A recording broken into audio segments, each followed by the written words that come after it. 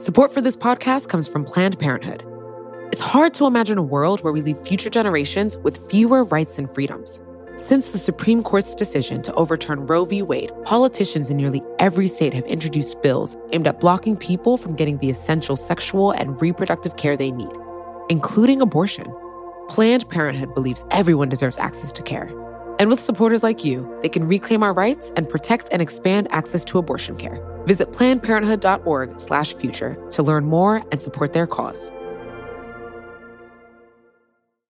You know how to book flights and hotels. All you're missing is a tool to help you plan that unbelievable travel experience. That's why you need Viator. Book guided tours, excursions, and more in one place. There are over 300,000 travel experiences to choose from, so you can find something for everyone. And Viator offers free cancellation and 24/7 customer support for worry-free travel. Download the Viator app now and use code Viator10 for 10% off your first booking in the app. Find travel experiences for you. Do more with Viator.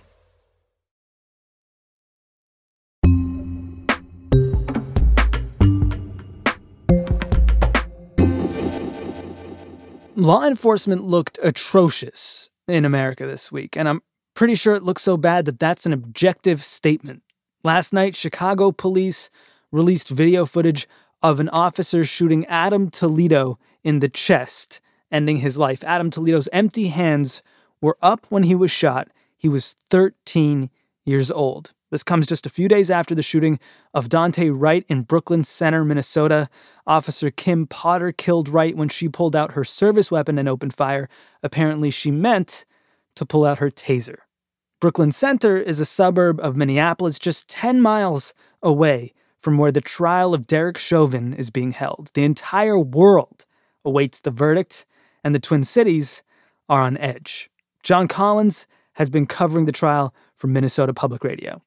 So, you walk down the street here, and for months and months, there have been George Floyd signs in windows. There's still murals up all over the cities of George Floyd.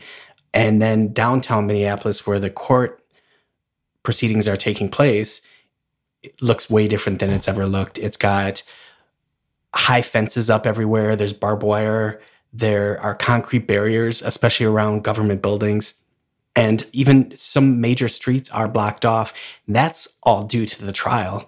And, the city and the state have been planning for what's going to happen here for months and months. You'll have to remember that Minneapolis and St. Paul were a hotbed, not only of protests, but of random lootings and random arsons last May. And the 3rd Precinct building also was burned, and the police have not moved back into it. I'm not sure even how stable it would be to do that. So I think the authorities want to avoid at all costs another precinct going up in flames. Let's talk about the trial. Chauvin's charged with 2nd-degree unintentional murder, 3rd-degree murder, and 2nd-degree manslaughter. Are all of these charges ways of saying he didn't intend to kill George Floyd? Those are unintentional. These 3 are all slightly different, but they all say that he took some sort of action that resulted in taking George Floyd's life, and they vary in the details, and that's what jurors are going to need to parse to decide whether they convict him of 0 charges, 1 charges, all 3 charges. Prosecutors made the decision that the evidence that they had didn't show that he intended to kill him necessarily, and this is the decision that they have to make is, will jurors buy their arguments? And in this case, they just decided that the best way for them to get guilty verdicts is the unintentional, rather than having to actually prove that he intended to murder George Floyd too, which would be a much higher ask of jurors.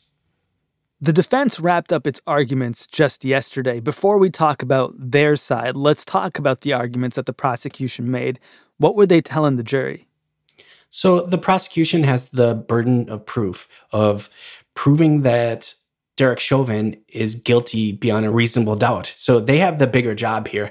And typically legal experts will say that prosecution has to choose one major argument and stick to that argument. And so what they've been arguing here essentially is that Derek Chauvin by kneeling on George Floyd's neck and restraining him in a prone position, stopped him from breathing and led to his death after 9 minutes and 29 seconds of kneeling on his neck. How have they been making it? They called dozens of witnesses. They started out by calling bystanders. At some point, did you make a 911 call? That is correct. I did call the police on the police. Right. And why did you do that? Because I believe I witnessed a murder. It's been nights. I stayed up apologizing and apologizing to George Floyd for not doing more and not physically interacting and not saving his life. I offered to walk them through it or told them, if he doesn't have a pulse, you need to start compressions, and that wasn't done either. I would have been able to provide medical attention to the best of my abilities, and this human was denied that right. Following the bystanders, the prosecution moved into calling Minneapolis police officers, including Chief Maduro Arredondo and other leadership, to say, once there was no longer any resistance, and clearly when Mr. Floyd was no longer responsive and even motionless, to continue to apply that level of force to a person proned out, handcuffed behind their back, that in no way, shape, or form is anything that is by policy, it is not part of our training, and it is certainly not part of our ethics or our values. They then led into calling use of force experts. Because at the time of the restraint period, Mr. Floyd was not resisting. He was in the prone position. He was handcuffed. He was not attempting to evade. He was not attempting to resist. And the pressure that was being caused by the body weight could cause positional asphyxia, which could cause death.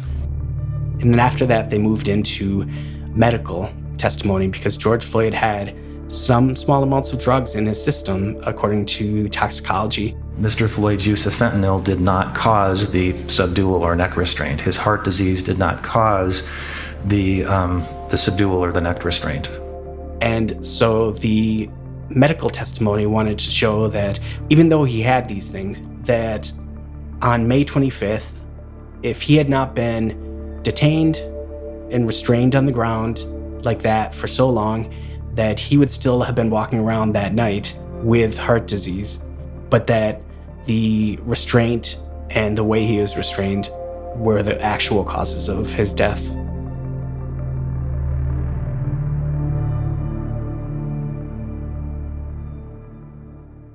And the medical testimony is particularly important because of what the defense is saying. Tell me what exactly they're arguing.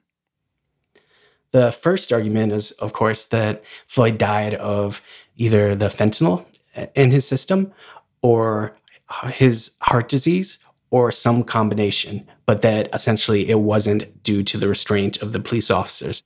The evidence will show that Mr. Floyd died of a cardiac arrhythmia that occurred as a result of hypertension, his coronary disease, the ingestion of methamphetamine and fentanyl, and the adrenaline flowing through his body, all of which acted to further compromise an already compromised heart. Their second argument is that the bystanders on the scene were a threat to the police officers who were detaining Floyd. There are cars stopping, people yelling. There is a growing crowd and what officers perceive to be a threat. They're called names. You heard them this morning. A fucking bum. They're screaming at him, causing the officers to divert their attention from the care of Mr. Floyd to the threat that was growing in front of them. Their third argument is that Chauvin by restraining Floyd in a prone position, was just acting like he was supposed to act because that's how he'd been trained. I felt that Officer Chauvin's interactions with Mr. Floyd were following his training, following current practices in policing, and were objectively reasonable. Tough sell considering you got the police chief in there testifying that Chauvin's kneeling on Floyd's neck was not only in violation of training and policies, but also ethics and values. But I guess all that matters is what the jury thinks. What do we know about the jury? Well, so the jury's names are being kept secret until sometime after the trial. We haven't, except for those of us who have been in the courtroom, and that's limited due to COVID, seen their faces. But what we do know is that it's relatively racially diverse for Hennepin County here. It's more diverse than the county itself. And the jury is a mix of 3 people who identify as Black men, 1 Black woman, and 2 women who identify as multiracial. So that's like about half the jury is people of color. So there's also the question of how that impacts the eventual verdict and, whether their experiences that maybe they had with police or their relatives did affect the outcome of that they come to when they decide on these charges. I heard one of the jurors has a tendency to fall asleep. Is that true? Oh, one of them seems a little bit sleepy. There was one juror in particular who the pool report says in the back row appeared to be sleeping. The other jurors seemed very attentive, watching Nelson and the lieutenant as they were going through and testifying. But when a graphic was shown on the screen about ground control and it was put up on the screen, you saw one juror, or you saw all the jurors look up at that graphic, but the other juror that had the head down did not look up as well. So the suspicion is that this juror was sleeping. This is something that... Okay, so Sleepy and the rest of them hear closing arguments on Monday, and then they'll go to a hotel where they'll be sequestered until they can come to some sort of consensus. This feels like one of those moments like OJ or Rodney King where the entire world will be watching for this verdict. But tell me how it feels in Minneapolis, in the Twin Cities, in Minnesota. Where does this leave all of the conversations around police reform there? I think it adds some fuel to it, actually. And there are efforts at the state legislature to pass, a whole slate of reforms or changes to policing in the entire state of Minnesota. So not only would those affect Minneapolis and give Minneapolis more possibility of affecting actual change and culture change in the police department through actually enforcing policies and making sure that officers who violate policies are disciplined and eventually fired rather than kept on the force. But it allows departments all over the state to start to adjust and start to change. And it's unclear if that's going to make progress in the Republican-controlled Senate, but there's a lot of pressure, and Daunte Wright's killing has once again brought this to the fore, and I don't think it's going away. And I do think that the people who are dedicated to advocating for these changes to policies are not going away, and they're not going to be quiet, especially as we are going to have in Minnesota, once again, if this does go to trial with Kim Potter, another stretched out really long amount of time where this is in the forefront of people's minds. So there's going to be a lot of possibilities for people to try to enforce the changes that they've been talking about wanting to make.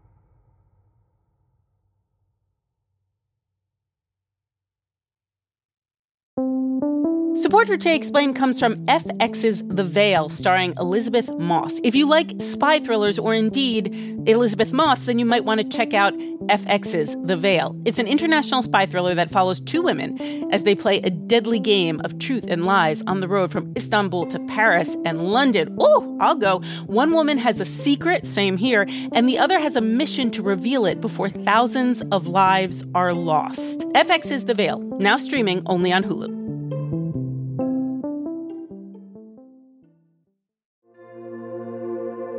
Support for this podcast comes from Planned Parenthood. Your body is your own. That's why Planned Parenthood is committed to ensuring that everyone has the information and resources they need to make their own decisions about their bodies, including abortion care. Today, lawmakers who oppose abortion are challenging Planned Parenthood. Affordable, high-quality basic health care for more than 2 million people is at stake. Planned Parenthood believes that health care is a basic human right. That's why they fight every day to push for common-sense policies that protect our right to control our own bodies. They also work tirelessly to oppose the onslaught of new policies aimed at interfering with personal decisions best left to patients and their doctors. They won't give up, and they won't back down. You can join Planned Parenthood in the fight to help make sure that the next generation can decide their own futures. The organization needs your support now more than ever. With supporters like you, they can reclaim our rights and protect and expand access to abortion care. Visit PlannedParenthood.org/future to learn more and support their cause.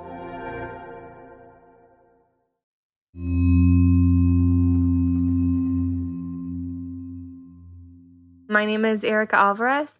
I'm an 18-year-old graduating high schooler from Katy, Texas. Specifically, I am one of the co-founders of Katy for Justice, which is, I think, the first social justice group in Katy, Texas. My name is Jody Armour. I'm 61 years old. I'm a law professor at the University of Southern California Law School. Jody and Erica met on Zoom last night. I gotta say, I love that horse in the background. Yeah. I am a real fanatic for horses. I grew up in Akron, Ohio. I'm a hayseed from the country in a lot of ways, and I really love horses. The police killing of George Floyd changed Erica's life. It inspired her to organize protests in her community. I am an immigrant, first generation. I moved here from Venezuela, I think almost 5 years ago now, a month before 8th grade happened. And I was expecting the best. And then once we had George Floyd and many more cases happen, and once we started being aware of that and looking at the news more and following up with it, I saw just how huge the problem is. 30 years ago, Jody was outraged when he saw what the police did to Rodney King. Yeah, I can remember the day, the time, and the weather I first saw the videotape beating of Rodney King. It was in 91, and the airwaves were being saturated by the videotape of Rodney King being brutally beaten by these officers. And I remember many people were shocked and disbelieving, while many of the rest of us were not so surprised. So many in the Black community said to ourselves, yeah, this is what we've been telling you is happening all along, has been happening all along, and people were not crediting us as, believable. And now here was ocular proof. Here was smoking gun evidence of what we'd been saying had been going on. And so it was a confirmation, a vindication, I think, that many of us felt, and we were sure that there was going to be followed up by a vindication in the court when these officers were tried. They went to Simi Valley. The Simi Valley jury looked at that video that we all looked at and were outraged by, and they said, we don't see anything outrageous in this video. We don't see anything criminal in this video, and they acquitted the 4 officers. And that was the next big day I remember. I remember the day I first saw the video hit the airwaves, and I remember the day I heard the verdict came from the Simi Valley jury of an acquittal for all 4 officers, and it was like a gaslighting of America. Black America in particular. You were telling us that the video that we just saw with our own eyes did not show morally condemnable police brutality, that there was nothing criminally wrong there, and it wasn't just the police officers who we were could be upset about, because you could say, oh, there's bad apples anywhere. That was always the narrative back then, but this was the jury. These were representatives of the community, speaking with the voice of the community, as representatives of the community, telling us the community doesn't see anything wrong here. So, Jody, what has changed since the 1991 Rodney King trial? Yeah, in a lot of ways, I tell my students ain't nothing changed but what year it is. You know, you see a lot of the same brutality, a lot of the same kinds of incidents that, you know, divide the country and polarize the country along racial lines, along economic lines, and along a lot of, social fault lines, unfortunately. So a lot hasn't changed, but then a lot has. I mean, there has been a monumental shift in the way ordinary citizens think about blame and punishment, thanks to the grassroots activism of Black Lives Matter and their allies.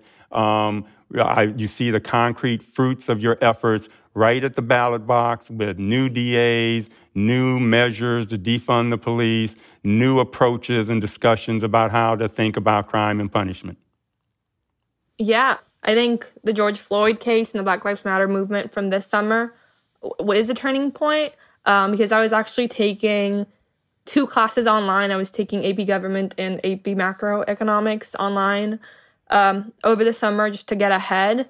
And during my AP Government class, which was, I think, in July, we had a copy of the virtual textbook, and we reached a page about demographics in politics, and it briefly touched on the Black Lives Matter movement, and there was this picture of a protest, a small congregation of Black Lives Matter protest in front of some sort of official building, and the sign said, Black Lives Matter, I can't breathe, because of the Eric Garner case. And I was just so taken aback that it could have just been a snapshot from June 2020, and I would not have noticed any difference. Yeah, sometimes it feels like, to me, I keep waking up to a racial injustice Groundhog Day. You see that same pattern repeating itself over and over, and you think we're stuck in a loop. Can we ever get out? So sometimes I feel like we are stuck in that loop, and it's inevitable. I get fatalistic. But then on the other hand, what keeps me going sometimes is seeing how grassroots activists like y'all have been able to move the needle by reaching voters and having concrete effects at the ballot box, and not only there, spilling over onto college campuses with the inclusion, diversity, and equity movement. I can trace that directly to the Black Lives Matter movement in the 2013-14 timeframe when it spilled over into college campuses. And you have just changed the conversation in the nation about a lot of social justice issues in a remarkable way. Jody, what is something that you wish you knew about activism, about staying socially engaged when you were 18? Yeah, I wish I knew when I was 18 that activism isn't always going to result in immediate victories. In fact, you may have to go through long stretches of defeat and before you get to victories. And, so when I was coming along and starting when I was 18, we were just going into the Reagan years. And then we saw defeat after defeat. Reagan, and then Clinton came along and said, we're going to end welfare as we know it, the old FDR program. I'm going to gut it. I'm going to give more money to police, more money for prisons. And we sat through defeat after defeat after defeat and keeping going despite in the face of all of those defeats. It's not until you get to 2014, 15 that you start really seeing a change that this generation of activists has brought about. And recognizing then, I wish someone had told me that you can keep the faith through those hard times, especially if you're not just dependent on victories to give meaning to your activism. I think it would help make it easier for me to get through some of those years, because some of those years I really did become dispirited and almost, kind of lost my way because of defeat after defeat after defeat. And so that's what I wish somebody would have, hit me to back then. Oh, yeah, I agree. I think it's important to, no matter how many defeats or failures we might face, to keep on trucking, so to say. That's the only way things will be achieved. We just cannot let another Black body who has been brutalized by the police be forgotten and, not do anything about it. I do hope that Chauvin ends up being guilty and is not acquitted, does not plead innocence, nothing. Do I think it's going to happen?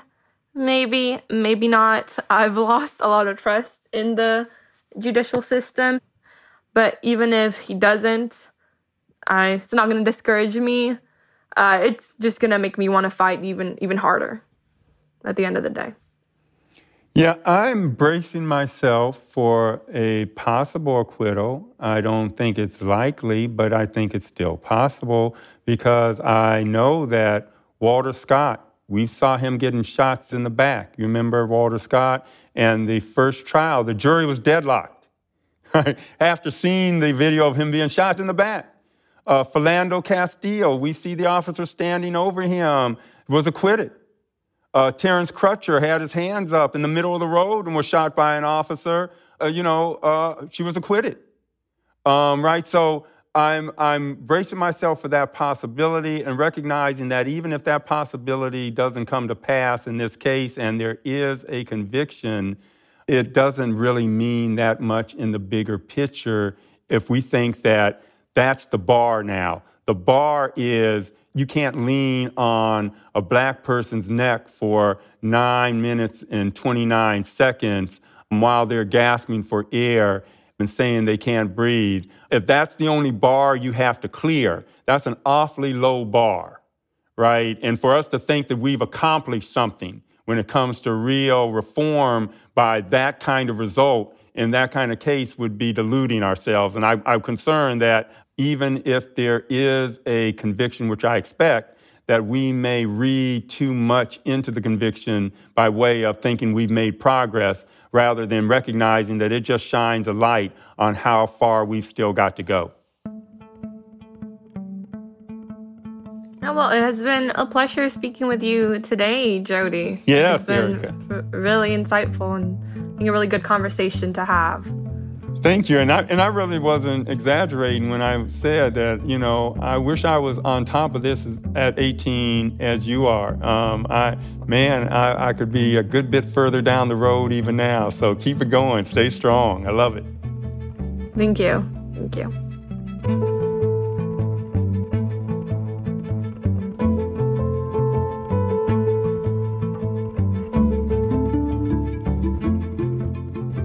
Jody Armour is a law professor at USC. Erica Alvarez is a graduating senior out in Katy, Texas. She's off to Rice University, where she plans to continue her activism.